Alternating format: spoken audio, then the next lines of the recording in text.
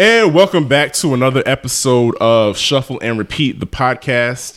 Thank you all for welcoming me into your podcast rotation. I am DJ Sir Daniel. And as a DJ, do you know what's the most important thing to me? Solid records. And you want to know why? Because if there are no solid records, I don't have anything to spin at your weddings, your clubs, day parties, etc. And if I don't spin, I don't live. That's the fate of us all of us DJs. And enter the songwriter. These are the creatives that tell us to put our left foot in and take our left foot out, because that's what it's all about. And in this episode, I have the pleasure of speaking with the talented Brian Patrick Davis, an Atlanta creative and the author of the brand new book, Songs About Boys. So when we come back, we're going to delve into what the story is all about, which songs has he written about boys, and other salacious tips like that. But it's going to be a fun show. I'm really excited about this. So stay tuned. Thank you for joining. It's Shuffle and Repeat, the podcast. Hello, advertisers. It's DJ Sir Daniel. Thank you for listening to my show. Don't you love my voice? Well, it can be yours for an on-air spot just like this one. Email me at shuffleandrepeatpodcast@gmail.com. That's shuffleandrepeatpodcast@gmail.com for details on how you can get your own custom-made cotton candy sweet as gold live commercial spot. Let's get this money. Welcome back. It's Shuffle and Repeat, the podcast. I am DJ Sir Daniel, and let's get it cracking. Without further ado, I'm really excited about this.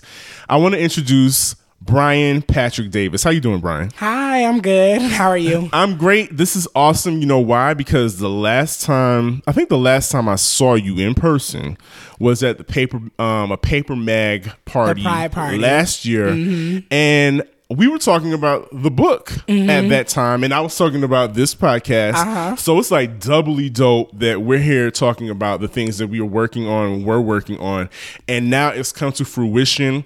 First of all, congratulations. Thank you so much. Fruition is a really good word that I use all the time.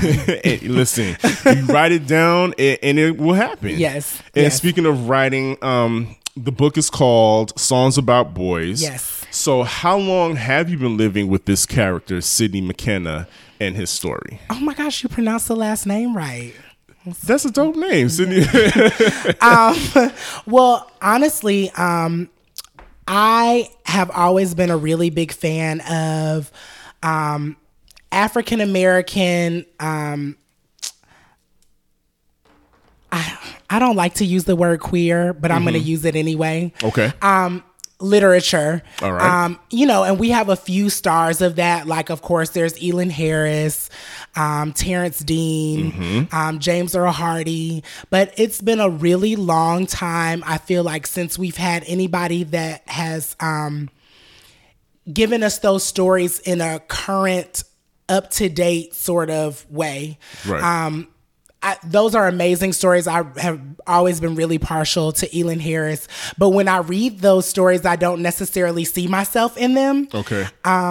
Different time. Yeah, just a different time. The way people dress. I always read the characters and I'm like, oh, that just sounds so tacky now. That was always how I a lot of those stories are from like the early 90s. Yeah. So it just, I wanted to kind of like, Bring it to 2017 and beyond, right? Yeah. And honestly, too, one thing that I always tell people is that with portrayals of African American gay men, I always see, I don't ever feel like I connect really with any of them. A lot of times the narrative is about, the down low man, or there's not really a big spectrum. You're either on the down low or you're a drag queen. And I feel like a lot of times I don't relate to either one of those narratives. Okay. So I was talking to a friend about it maybe like 4 years ago and just telling him how I love to write. I've always loved to write. It's always been a passion of mine.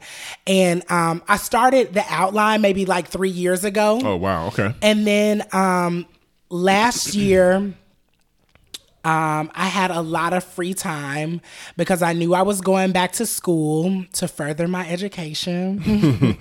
And shout out to CAU. Right. And so before I started school, I literally just sat down and I was writing all the time. Like, I work in studios primarily at nighttime, so my day was pretty much filled with writing all the time. Like I would sometimes rent like a workspace for the day and go there and just write. So the process, I guess, in totality has been like a maybe 3 to 4 year process, but the actual physical sitting down and writing probably took me like maybe 8 months. Oh, wow. Okay. Because I write all the time and I have so many visual references that I pull from all the time, and I have several notebooks in my house, and I'm just always writing down things. Right. It was easy for me to just sit down and buckle down and really just write the story because I already had it and the characters fleshed out. Good. You know? So you had an opportunity to outline everything, and like you said, to flesh out the character Sidney McKenna. And it brings me to this other question. So author Toni Morrison says that her characters always haunt her. They like stay with her regardless of how long ago she wrote a book. Okay. So now that Songs About Boys is out on June 23rd. June 23rd. Does Sidney still have more stories to tell? Does he have, other things that he comes to you and says, listen, you gotta put this out and talk about this? Yeah. It's so interesting that you say that because, I think for all of us, we live in such a visual space. When I was writing the book, I literally just wanted to write a book. But then so many ideas, because the story is based around music, and at the core it is a love story, but music has always been a huge part of mine. It's like part of my life. Like it's just such a passion for me. I wanted to somehow bridge the gap between those things. So, and all of my friends are very musical, creative people. And everybody was like, you should turn this story. This would be dope if this could be a Netflix series or if it could be, so, I don't want to give away a lot of things as far as that piece of it, but that's definitely something that I'm looking to in the future. Okay. And because I want to continue to grow with these characters, there will definitely be more things to come that involve Sidney. Also, in addition to that, something that I do when how you work on something for a long time and then you need to take a break from it and you need to come back to it. In the interim, while I was writing the book, I also wrote a series of short stories that kind of like involve the same characters, but not using Sidney as the main character, but they still live in that world. It's tentatively titled Letters from a Fuckboy, but I'm thinking about changing it. You know what? That's very Netflix appropriate and ready to go if you ask me. So. Yeah. There is a whole world of these characters, and a lot of my friends and family members breathe in these characters as well. People always ask me, they're like, well, are you Sidney? Is Sidney you? And I'm like, no, it's really like, it's a combination of a lot of the things that have happened to me working in the industry, and then stuff that's happened to my friends, just different experiences that all of us have had really as being openly gay, out African-American men in a straight male-dominated industry. Which is also, now that you mentioned that, with the book coming out, did anybody approach you and was like, yo, is this a tell-all? Is this are you gonna blow up my spot? Is this because there have been other, books that you've mentioned about other authors that have had people wondering, is he talking about such and such? And that I know what that happened, and they start putting together timelines and think that somebody's being outed, right? Or that their business is being put out in the street. So has anybody like come to you and be like, yo, is this, are we keeping this where it's supposed to be? Not saying that you've done anything like that, but no. Well, my mom. Okay. My mom, when I first, well, this is also something that you should know about the book. I didn't tell my parents that I was writing a book. Okay. I wanted to kind of like do everything on my own first and then let them know what was happening. So when I told my mom finally what was happening and she, I explained to her what the book was about, she was like, well, am I going to find anything out about you that I don't want to know? And I was like, no, because the book isn't about me. Okay. So, but yeah, no, not really. Most of the people that my industry friends or people that work in the industry that I'm cool with, they've been really supportive and they haven't said anything about, ask me about, is it, like, are you putting anybody's business out there or anything like that? No. I would never do that. And moms are so funny. Moms are always about, don't you embarrass me. Right. Don't you do nothing to embarrass me. Right. And which leads me to this other point, this other question. So, like you said, openly gay, working in the music industry. Was it important for you to give, well, obviously it's important for you to give a voice to gay men working in the recording industry, but why should somebody who's not gay, why would they want to pick up this book and read it?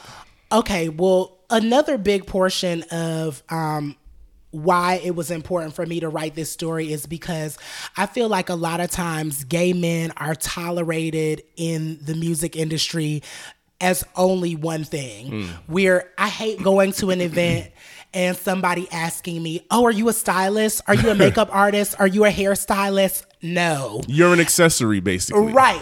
And I wanted people to see that we do more than just that. There are gay men that are DJs, producers, songwriters, engineers, choreographers, creative directors, that we are more than just an accessory to an artist. And I'm not throwing any type of negative stigma against people that do that, because that's a really big part of a well-oiled machine that is an artist. But there's a behind the scenes piece of it that people don't get to see. And it's so funny. I was just in the car with my friend Siren, who's an amazing songwriter and who's actually sitting in the room with us right now. Hey, Siren. That people don't see that part of a song or a project. They just think that people got together and they just threw it out there. There's a whole pre-production, production, and post-production process that is involved that nobody really cares about, because that's why it could take years for a project to come out. Years. And people just see it at that time, and they think they have what they have to say about it, but nobody really talks about what went on before that.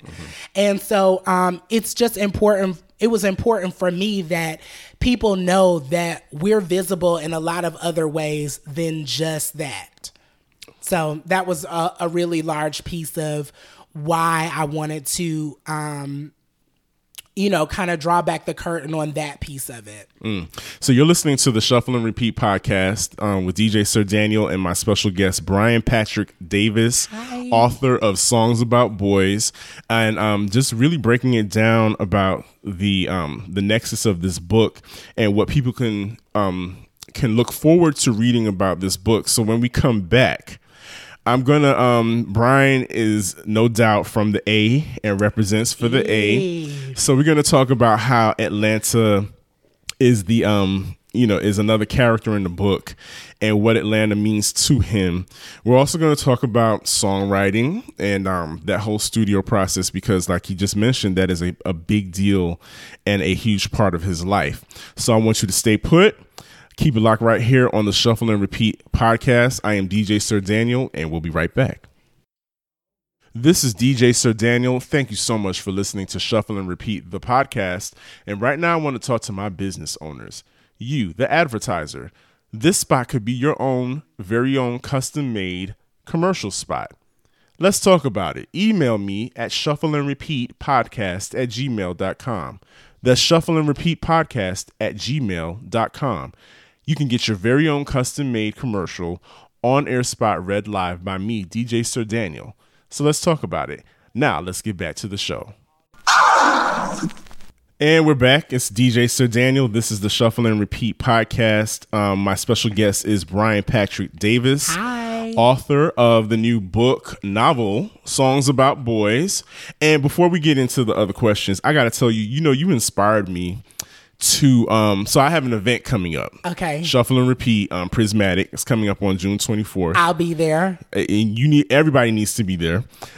Check out the website for all the details. So I noticed that you did a crowdfunding to help you with the Yes. process of getting this book off the ground. Yes. And when I was putting together the event coming up, I needed extra funds because, it costs money to do these projects of love. Nobody is bankrolling us yet. Right. So I said, you know what? I looked at your Kickstarter. It was a Kickstarter? Mm-hmm. I looked at your Kickstarter and I was like, you know what? Sometimes you don't have it because you don't ask for it. And so just by your lead, I was like, let me just go ahead and try this. And literally within 2 weeks time, maybe, we reached our goal. Yeah. So That's amazing. It's Congratulations. Thank you. It's amazing. And shout out to everybody that helped us out on that. And, shout out to the folks here in Atlanta because that's where we stay. Hey. And Atlanta plays a major role in Songs About Boys. So why was it important for you to represent for the A? I am from Atlanta, originally born and raised. I'm an original Georgia peach. You don't meet a lot of those. We're rare. We're special. And, it's crazy to me how much Atlanta has changed. Yes. It's amazing, but it's just so interesting. I grew up in Southwest Atlanta off Cascade Road. And I remember literally when Cascade was a dirt road with nothing on it. There was nothing on Cascade Road, and now it's a major, we just opened a Chick-fil-A there a couple weeks ago. It's just that? really, it's really flourished. And when I graduated from high school, I moved into a condo downtown, and I got to experience a lot of, what that life was like. I was downtown when the hipster explosion happened and all of that kind of stuff. So I got to see a lot of things, and I've met the most amazing people in Atlanta.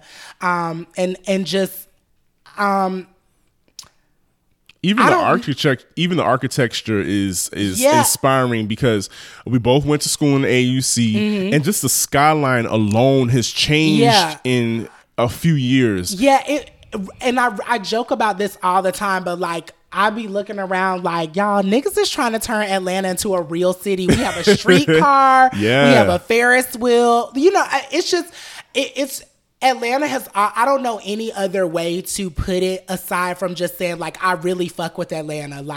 I don't know. I don't know how to describe it any other way. There's no other city that I could really see myself living in. And people are always people that I've worked with are always oh, you need to come to LA. Oh, you need to be in New York. And I love LA. I hate New York, but wait a minute now. I don't, I could never live there. No, I couldn't either. I've been here since I was 16. Yeah. I could never move back to New York to live. Yeah, I couldn't live there. Once I'm there for more than 5 days, I'm okay.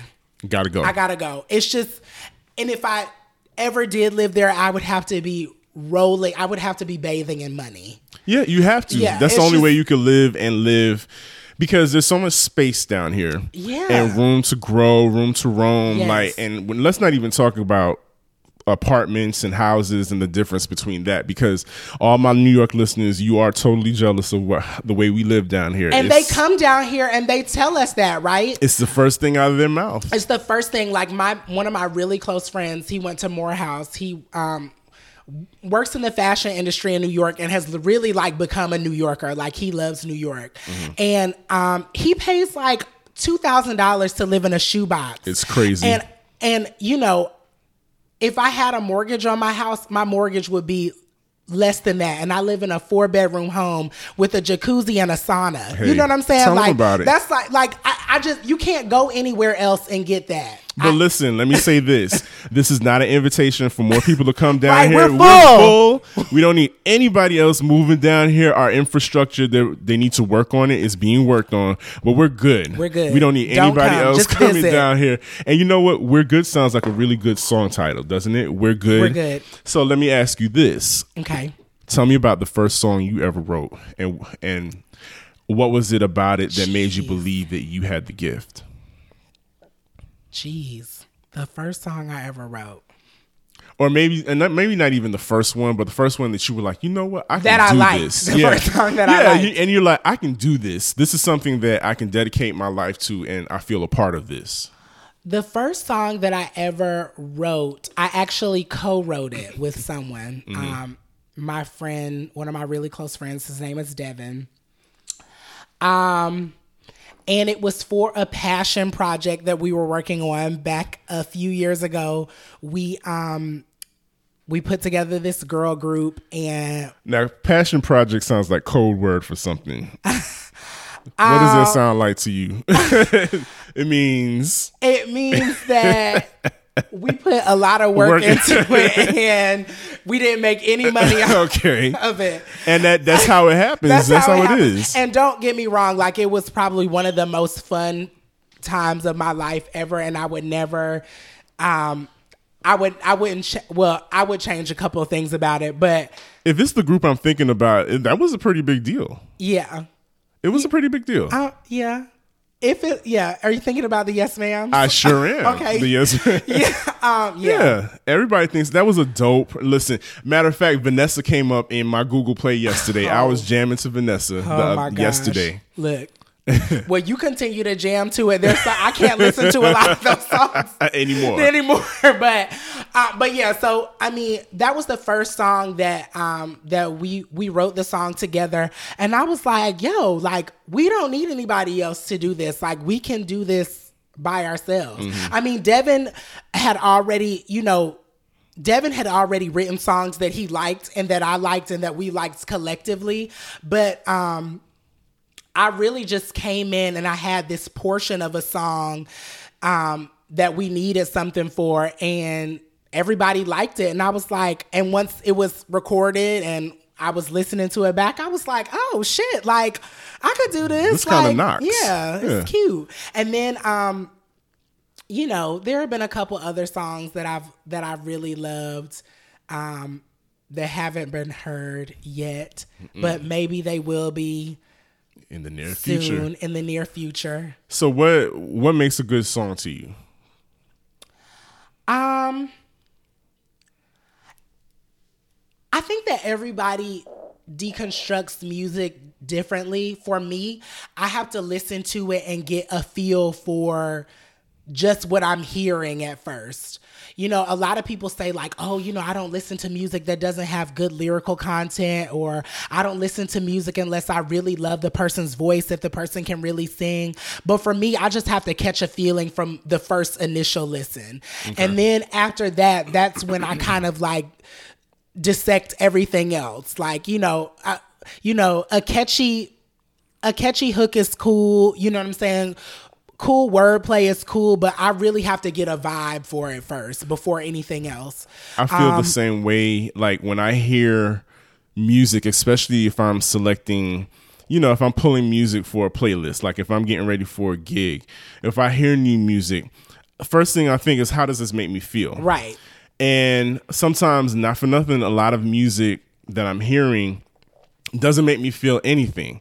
And so it makes it harder for the playlist to include newer stuff. But that's why DJs are some of the most talented people I know, because you guys literally are like, you literally tell people what to feel while they're in the moment. In the moment. Mm-hmm. You know what I'm saying? Like you guys really like conduct Yeah. You guys are conductors, really. Like, and so it's interesting to hear you say that, like, even though it doesn't necessarily make you feel something, you know that it might trigger somebody else to invoke some sort of feeling or emotion. Because music right now doesn't do that for me either. Okay. Anything new, really. Yeah. And it's sad to say, and except for from people who I know. Who you know, of course. Right.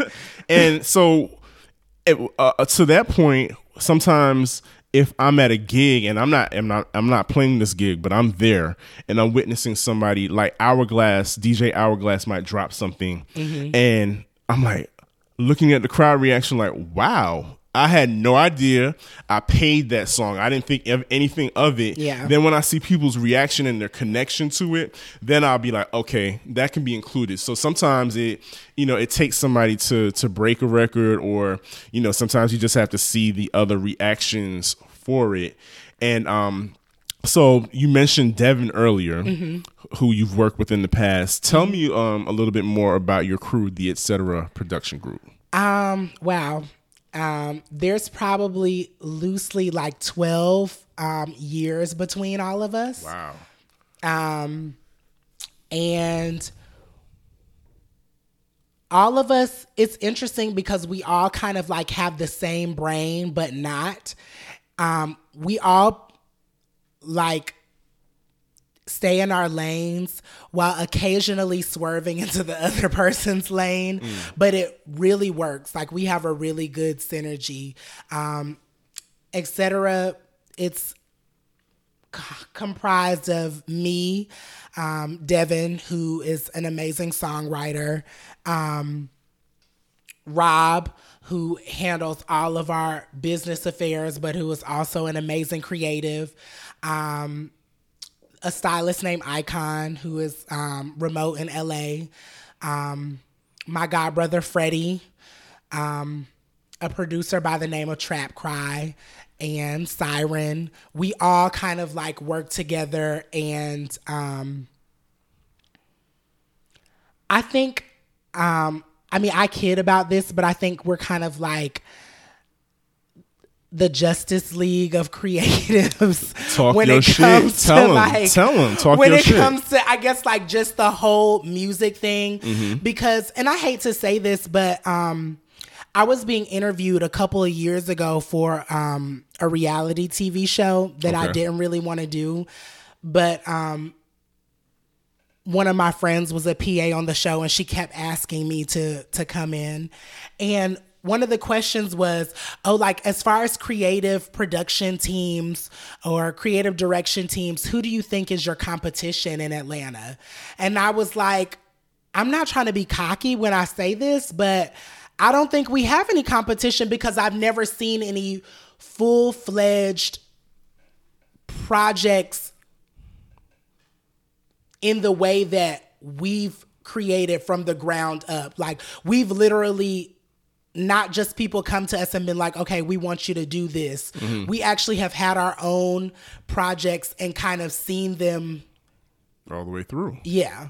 And I haven't really seen anybody else do that with something that is their own. I've seen people go and work with, artists that are already signed, but we have literally taked pennies together and rubbed them together and made it look like something, going back to the whole Yes Ma'ams thing, we literally had people coming to us like, who's behind this? Like, who's doing this? And at the time, we didn't want people to know that we were behind it. So we kept it very when we were out with them, we always just told people that we were their friends. So for the longest time, that's what people thought that we were. Because it looked like a major label was putting these girls out. And we had no money. See, we had zero money, like literally. But as creatives, that's what we do. Yeah. Like we were talking earlier, our producer here, Johnny Cornegay, was telling you about the video that was produced here, right, in this studio, and for no money. Yeah, and it can be done, and it's a testament to all of those people out there, even you guys that are listening now. if you have something in your soul and in your spirit that you feel like you have to put out there in the universe, and Totally. that you have to, it's burning in your soul to get this done. Sometimes you just have to do it. And to what you said about the whole Kickstarter thing, don't be afraid to ask people For help, Like, yes. seriously, y'all, I had so much anxiety about asking people because, people have their preconceived notions about what they think that you do and because of who you know and who they see you with or what they think you have. And you automatically assume that people don't want to help you because of that. And a lot of times, sometimes they don't. Right. But you won't know until you ask. And I had so much anxiety about putting the Kickstarter out there because I'm like, I work. You know what I'm saying? I make money doing what it is that I love to do. But at the same token, when you work for yourself, it's a constant hustle. You know what I'm saying? It's a constant thing. So, and the book was something I was really passionate about. And I'm like, I have to live. I have to eat. I have a godson that lives with me that I have to take care of. You know what I'm saying? So I don't necessarily have, you don't have a machine. You don't have machines behind us. Yeah. And so I had so much anxiety, and literally, like, my publishing package was around a little over $5,000. I only asked for $3,500, and I made over $5,000 in less than 48 hours. And I had no idea that the people that I knew. I mean, like, I know that people fuck with me. Like, I don't question that at all. But I had no idea that people like Solange and Janelle. Monet and, people that I've met just through this industry were going to support me in that way. You know what I'm saying? And I was so thankful for that it was really mind blowing and really humbling. It could be overwhelming. Yeah, it definitely was. So I'm glad that you had that experience with it as well, because I had so much, like, I completely relate. I had so much anxiety around doing it. I'm like, people are going, like, nobody is going to. And with Kickstarter, if you don't make your goal, you don't get your money. That's why I went with a different website, because I really did not know if I was going to make it. So I was just like, you know what? Like you said, you think people are going to side eye you. And then on top of that, people kind of abuse crowdfunding and all the time. So you're like, okay, get me tickets to this Beyonce concert. I'm trying to go to Miami next week. And so it's like, oh, here we go, another crowdfunding. Right. So, but you know what? Overcome those fears and just do it. And you mentioned something, and that's going to lead us to the next segment when we come back. Okay. You were talking about people having this preconceived notion of who you are and what you do. So when we talk about that, we're going to talk about this. I'm nervous. This persona, this person that has been floating around Atlanta named Black Socialite. So when we come back, we're going to talk about exactly who the Black Socialite is. I don't know who that is. And we're just going to continue this really dope conversation.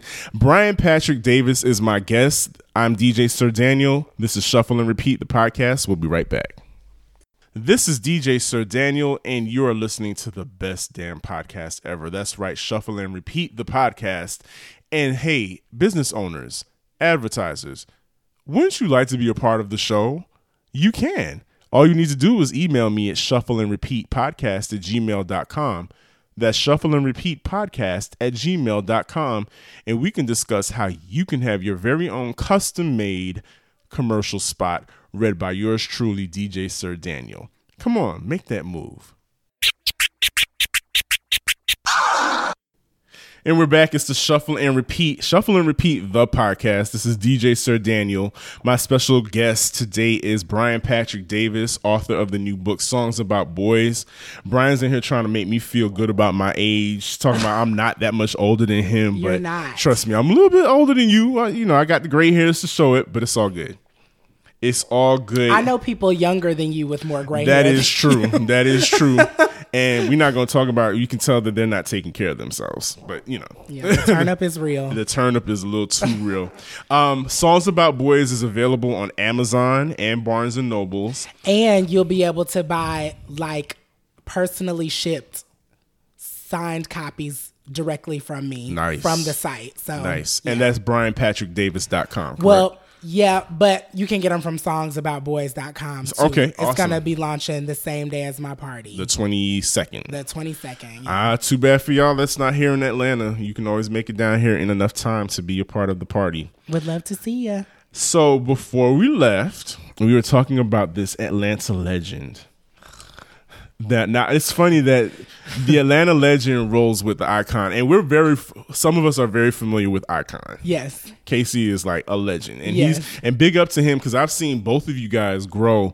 It's amazing to me every day I think about it.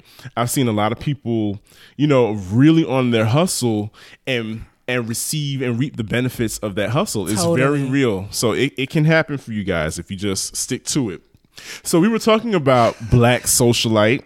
And which is okay, so I've known you for a while, and that's most people know you for that's your Twitter handle. Yes. And your social media handle. Yes. So, and it gives people a certain perception of you. Yes. So how do you respond to people that asking, so where are his receipts? Who is he and what does he do? I see him, hanging with this person and that person. He's hanging with Solange. But what does he do? Right. How do you respond to those things? Well, more recently, I don't respond.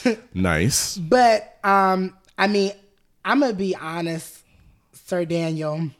I've heard a lot of crazy things about myself from people that don't know me. What's the wildest thing that you've heard? This isn't really the wildest thing that I've heard is that I sleep with rich white men for money. That's the wildest thing. But who doesn't? Right. Right. And then I've heard that I'm a credit card scammer. I don't even have a credit card, so of my own. Shout out to Joanne the scammer. Right. I've heard a lot of things, but truthfully, I didn't even give myself the name the Black Socialite. When I was young, I was partying a lot, and I probably shouldn't have been. I wasn't old enough to be at a lot of the places that I used to go. And the DJs and party promoters, her name is Fadia Cater. Shout out to her. I love Fadia. She's like a legend too here in the city. She's like a big sister to me. We should talk Broken Bougie too. Yeah. That's coming back, isn't it? Well, they had a reunion party, and I think they're going to do like pop-ups in different cities. Okay. So I think that they're working that out right now. I'm not too sure about exactly how it's going to happen, but the reunion that they had was lit. Okay, of course. A couple of months ago. It was so fun, and it was really good to see a lot of familiar faces. But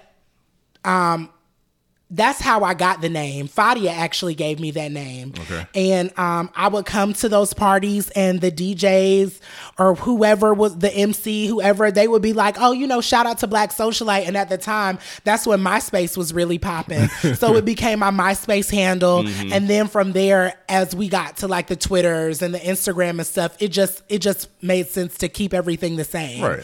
So that's really where the name came from. And I think that what attracted people to it in the initial stages before I started like writing for Concrete Loop and stuff like that was shout out to Concrete Loop and Angel. That was really. I just spoke to Angel not too long ago. She's doing really, really well. That's what's up. Yeah. But I think it was just the colors and just I just have always been an expressive person, and I called yourself a disco ball at one point, right? Yeah. So that really was where that came from. Is I think that even if I looked a mess, I was always comfortable with what I had on and expressing myself, and I think people were just initially drawn to that, and so that's where And Concrete Loop just put that on a bigger platform for me to express myself and get to know people. And a lot of those people I still I'm really close friends with. Like, I'm still close with Solange. I still talk to Cassie all the time. Tiana Taylor, Janelle Monáe, I was just with her the other day. Like, I still have those relationships with those people that I built in like 2006, 2007, 2008, 2009. So you mentioned Cassie real quick. So a quick story. This is how loyal Brian Patrick Davis is. If you send him music and you tell him not to release it, he will not, because I have begged Brian for years for this unreleased. Was it unreleased or no? It was unreleased. Hide. No, Cassie's "Fuck You Fuck Silly." You Silly. Know what? You know what, Sir Daniel? I'm going to send it to you. Okay. And you have to promise not to share it with anybody. I will not. Because you're saying it did leak, but it has like that tag on it. It had the tag on it. And I was like, I have it without the tag, and I'm going to share it with you, and you have to promise not to share it. And you can only play it during your DJ set. So nobody can rip it or anything like that. Absolutely, because I'm going to share that with you. Thank you. See what happens. Persistence beats resistance. It took almost a decade, but I got the song because that was one of those songs I was like, this would make a really good, fall into a really nice set. Mm-hmm. But it's so funny you were talking about all the people like Cassie and the relationships that you form. Like, what's the important lesson that you learn cultivating these relationships? Because those are heavy names. Those are heavy hitters, and they're connected with other heavy hitters. Yeah. So what has that taught you about how to move in this business, in this industry? Honestly, I think a lot of the reasons why I think people have been cool with me is, number one, I think in this industry, you have to have a good face card. Like, people have to be able to recognize you. And when they see you with other people that they know, that person doesn't say, oh, I know him and such and such and such and such and such. Right. Reputation is everything. Yeah.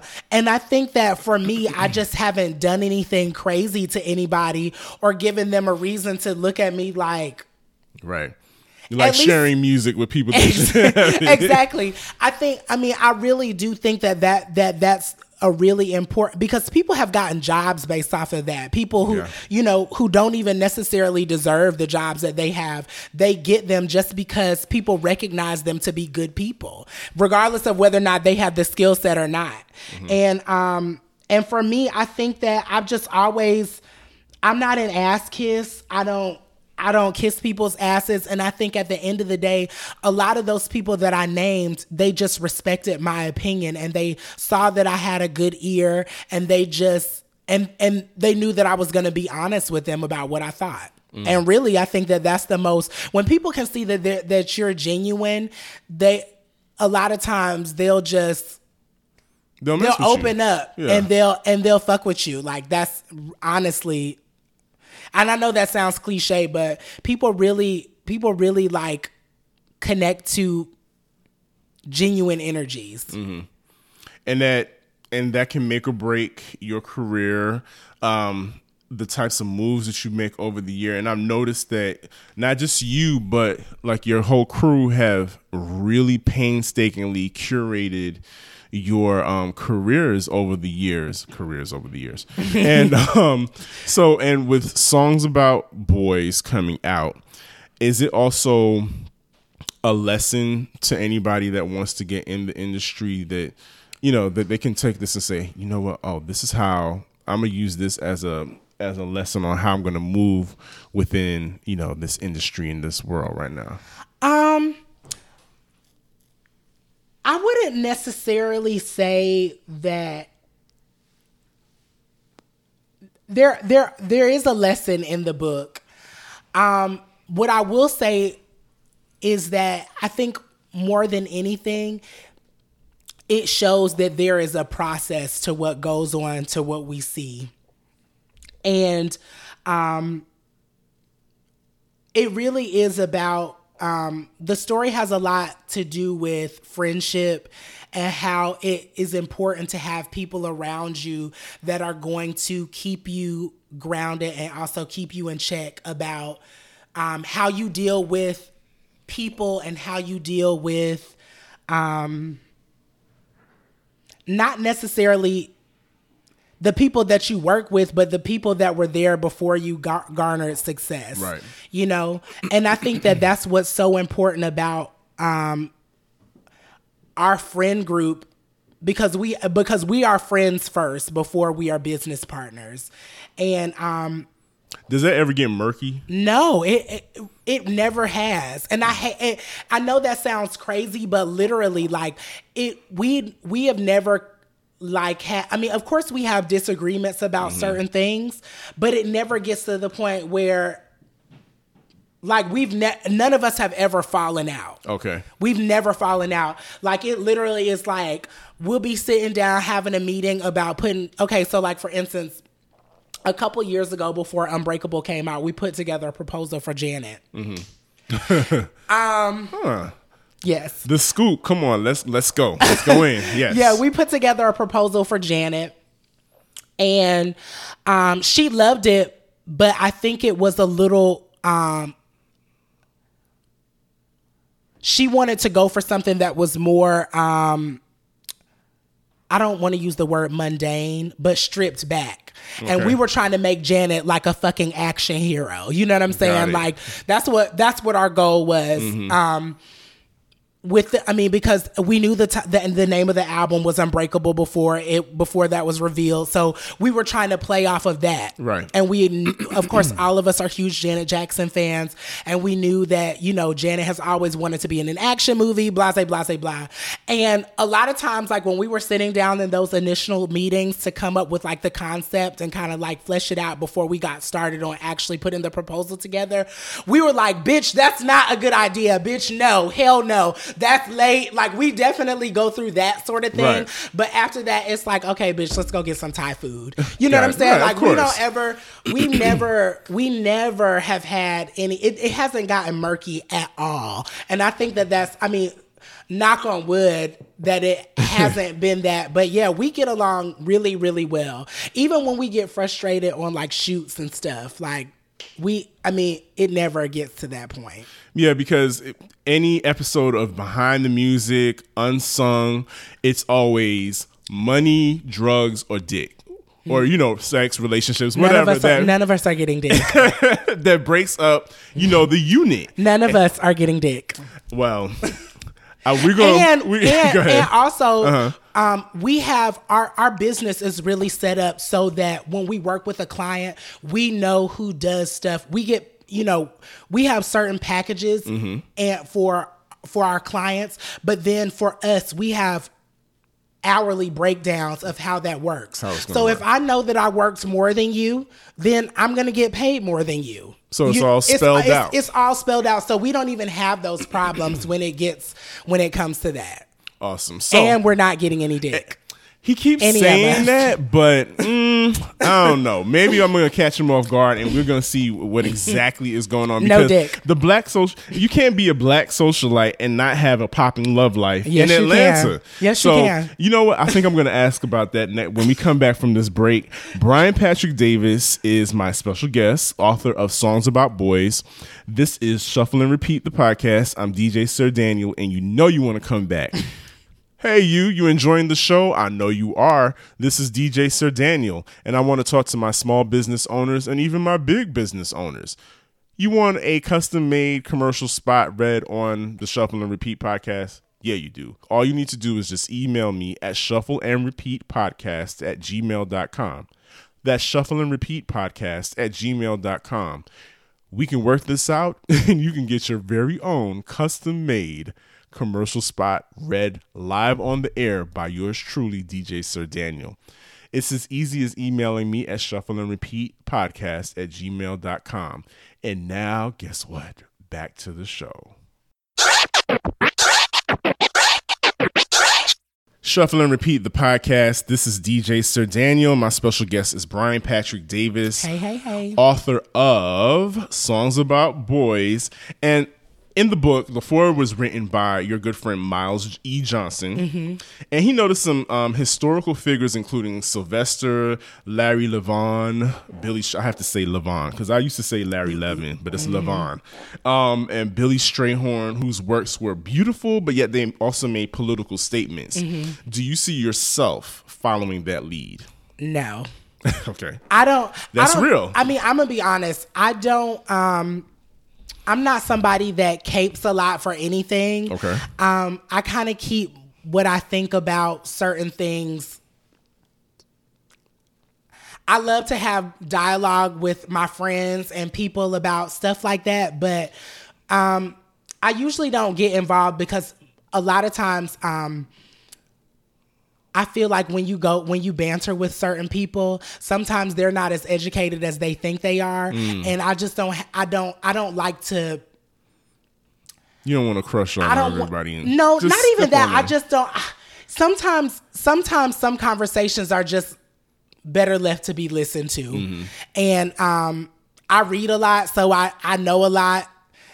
I make sure that I stay in the know about things, but I don't really. I don't like to seem soapboxy, so I stay quiet about a lot of things. And it takes a lot of energy too, especially if you're talking to somebody who, like you said, who's not as informed as you are, or you can tell is just not yielding and they suffer from the disease or it's to just be right. being contrary for the sake of being contrary. The disease to be right. I can't stand those. So it's like, you know, like you said, so those conversations, you have to cut them short. And it's like, you know, that's the way you want to live and that's the way you believe. That's I keep fine. my mouth shut, Sir Daniel. I promise. I'm with you on that because it gets draining after a while. But, and so when you get to those points and you want to release, and, you know, like me, I like to spin, I like to dance, I like to listen to music. And Johnny Cornegay, the producer, engineer of the show, he and I were having a conversation the other day. He was at the Hamilton's concert. Okay. And there was a DJ there warming up the crowd. And the DJ was very skilled at playing, you know, music that all the sing-alongs. Okay. All the great music that everybody can relate to, that we all know the chorus, we know the parts, everything. Right. Then we would kind of we stopped and we were like, looked at each other dumbfounded, like, wait a minute. What, you know, is there anything new that we can do that to, and that we can, that's gonna, outside of like your Drakes and your Rihannas and Beyonce, you know, who is giving us those anthems? Because like 10 years from now, is there going to be another Before I Let Go, you know, at the Black family reunion Probably picnics? not. You know, but that's a huge part of our history and how we tell stories, and, you know, how we keep from going insane, especially in these days. I don't know. I feel, I mean, honestly, I feel bad for what our kids are going to consider classics. Like, I said earlier, like my godson lives with me, and like, it's so crazy. Like I'll be in the car with him and he'll be like, BB, I want to hear Move That Dope. I want to hear Bad and Bougie. And I'm like, boy, you are 4 years old. What you know Number about one. But I mean, there's songs that he's heard because he's been in the car with me and he's heard them, but I don't know. I think that's why, you know, like how you go to the club and you still hear Before I Let Go. Yeah. I think people are still going to be hearing Before I Let Go, and it's still going to be Before I Let Go for them. I don't foresee any, I mean, I know we have songs like Single Ladies, but even that to me is like, you know, that's going to be the new wedding song for people. It's the wedding song. It's the wedding song. Totally is. So, but even that is like, and y'all, I love Beyonce. Don't get me, I'm the Beyonce. We know. Like, stop. But Bayhive official. Right, but even that to me is not what, like Love on Top. Love on Top is a standard. Yeah, I think it's a new standard now. Definitely. Single Ladies is niche. Yeah. Very totally, niche. Totally. I got it. So yeah, I don't know. I feel bad. Okay, so it's not just me. No, I feel bad. I'm actually scared. Yeah. I really think about the passing on of legacy and the art of songwriting. When kids are my age, their classics are gonna be like, all my friends are dead. And that's sad. That's depressing to me. Yeah. So okay, so on to happier things. Like the book Songs About Boys, and we spoke earlier about Miles doing the foreword for you. Anybody else that you, I know there's a long list of people that you thanked in writing the book. Yeah. But anybody else in particular that, you know, you hadn't had an opportunity to thank, you want to thank publicly? I mean, just really everybody that contributed their minds, you know. I was able to listen to a lot of people and take from a lot of people's stories, like Devin, Rob, Casey, Fred, my best friend Superstar, my best friend Lindsay, my best friend Crystal. Like I said, all of the characters in that book are literally modeled after somebody that I really adore. Awesome. Of course, names and things are changed, but everybody that I know and love appears in that book some kind of way. So, I mean, I think that that's the biggest thank you that you can give to somebody is that you modeled your character after them, and they helped you kind of like, tell this story. And now you're immortalized in a book that will last forever and ever and ever. In the Library of Congress. So before we wrap up the show, I know Johnny's looking at me. Before we wrap up, I want to do a rapid fire with you. Okay. So rapid fire with Brian Patrick Davis. So just the first thing that comes to your mind when you just spit it out. Okay. Name a song you wish you wrote. Power Fantastic by Prince. Wow. Any reason in particular? It's just that song is just gorgeous to me. It's so pretty. It's just, I love that song. And it's Prince. Yeah. And it's Prince. I mean, duh. Okay. Ellie and Babyface or Jimmy Jam and Terry Lewis? Jimmy and Terry. Why? Not that I disagree, but I mean, because both of them they're all dope sauce. But my Jimmy older Jam, sister was a huge Prince fan, and that whole Minneapolis. I mean, and then she's also a huge Janet fan. I mean, that's just Jimmy and Terry, definitely. Jimmy and Terry all the way. Although I love Baby and LA too. Jimmy and Terry. Because quite honestly, they are the architects of like modern black music. Yeah. Most definitely. Okay. And you should have said Lisa and Wendy too. Wendy and Lisa, I think they deserve an unsung. Yeah. They really do. Because if you look at most credits of black movies, they always score them. Wow. Like if just watch black movies, they are always involved. Awesome. Yeah. Okay. Yellow legal notepad or iPhone? Oh, I have so many journals at home. So not a legal pad, but a journal. Something, a handwritten. Yeah, Because can I tell you, it drives me crazy seeing like on reality shows and people in the studio with their phone reading lyrics. I'm like, how can you get into a song and the lyrics if you're looking at it on your little itty bitty phone? I'm gonna be honest, Sir Daniel, I do that. Like when we write stuff, we write it down. Okay. But when we're working with people, we'll text it in the booth. Gotcha. But I prefer to write things down. I write stuff down. I have a bag full of pens in my backpack, and I carry something to write with all the time. All the time. Okay. Favorite after studio session meal? J.R. Crickets. J.R. Crickets. Okay. Wet. Extra crispy. Extra crispy. Extra crispy. Okay. And you have to look, if you never had J.R. Crickets, please go. You have to go. You find out why. All right. And the final rapid fire question. Does she have the range? She doesn't. She does not. But I do. The range, but you do. She doesn't have the range. Oh, speaking of she doesn't have the range. So, okay. This just recently happened. Like when an artist like Are Tina... you about to talk... We don't slander Tinashe. It's not slander, but I'm just going to ask. So, like, when she makes a statement regarding about her perceived lack of success and putting that on the black community, where do you think that comes from? I don't think, first of all, I think that people should read the article instead of just reading headlines. Okay. Tinashe never said that I don't think she doesn't. I think she just feels like black people don't feel like she's black enough. And I can definitely understand why she feels that way. But also on the flip side of that coin, you can't say that when you are also doing collaborations with Britney Spears. Not saying that black people don't like Britney Spears, because I love Britney Spears. I love her.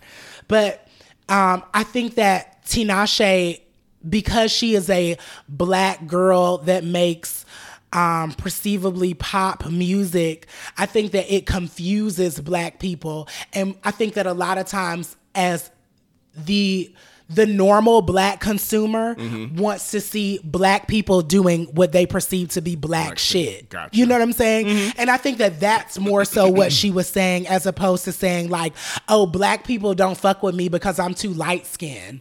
No, I think that what she was trying to say is, because I'm a black girl, people think that I should be doing black things, and I don't always want to do that. So I'm gonna do what the fuck I want to do. Wow, this could definitely go on to like a whole nother I know. show. I want to come back. You can. There's always an open door policy over here. Songs About Boys available on Amazon, BarnesandNobles.com, any digital retailer that sells books, Books A Million, all of it. and SongsAboutBoys.com is the website. Yes, SongsAboutBoys.com. It will be launching at midnight on the 23rd or maybe on the 22nd, somewhere around there. So by the time the show airs, okay. it's out. It will be available to you. So go ahead and cop that. Brian Patrick Davis, thank you so much for joining us. Thank you so much for having me. I appreciate Absolute it. pleasure. Listen, as always, this is DJ Sir Daniel, and I'm always doing this for the culture. So keep listening, keep subscribing. You know I'm on iTunes, SoundCloud, Google Play, everywhere. Stitcher, everywhere. Just go ahead and subscribe so you don't miss out on another episode. Thank you so much for joining me. It's DJ Sir Daniel. This is Shuffle and Repeat, the podcast.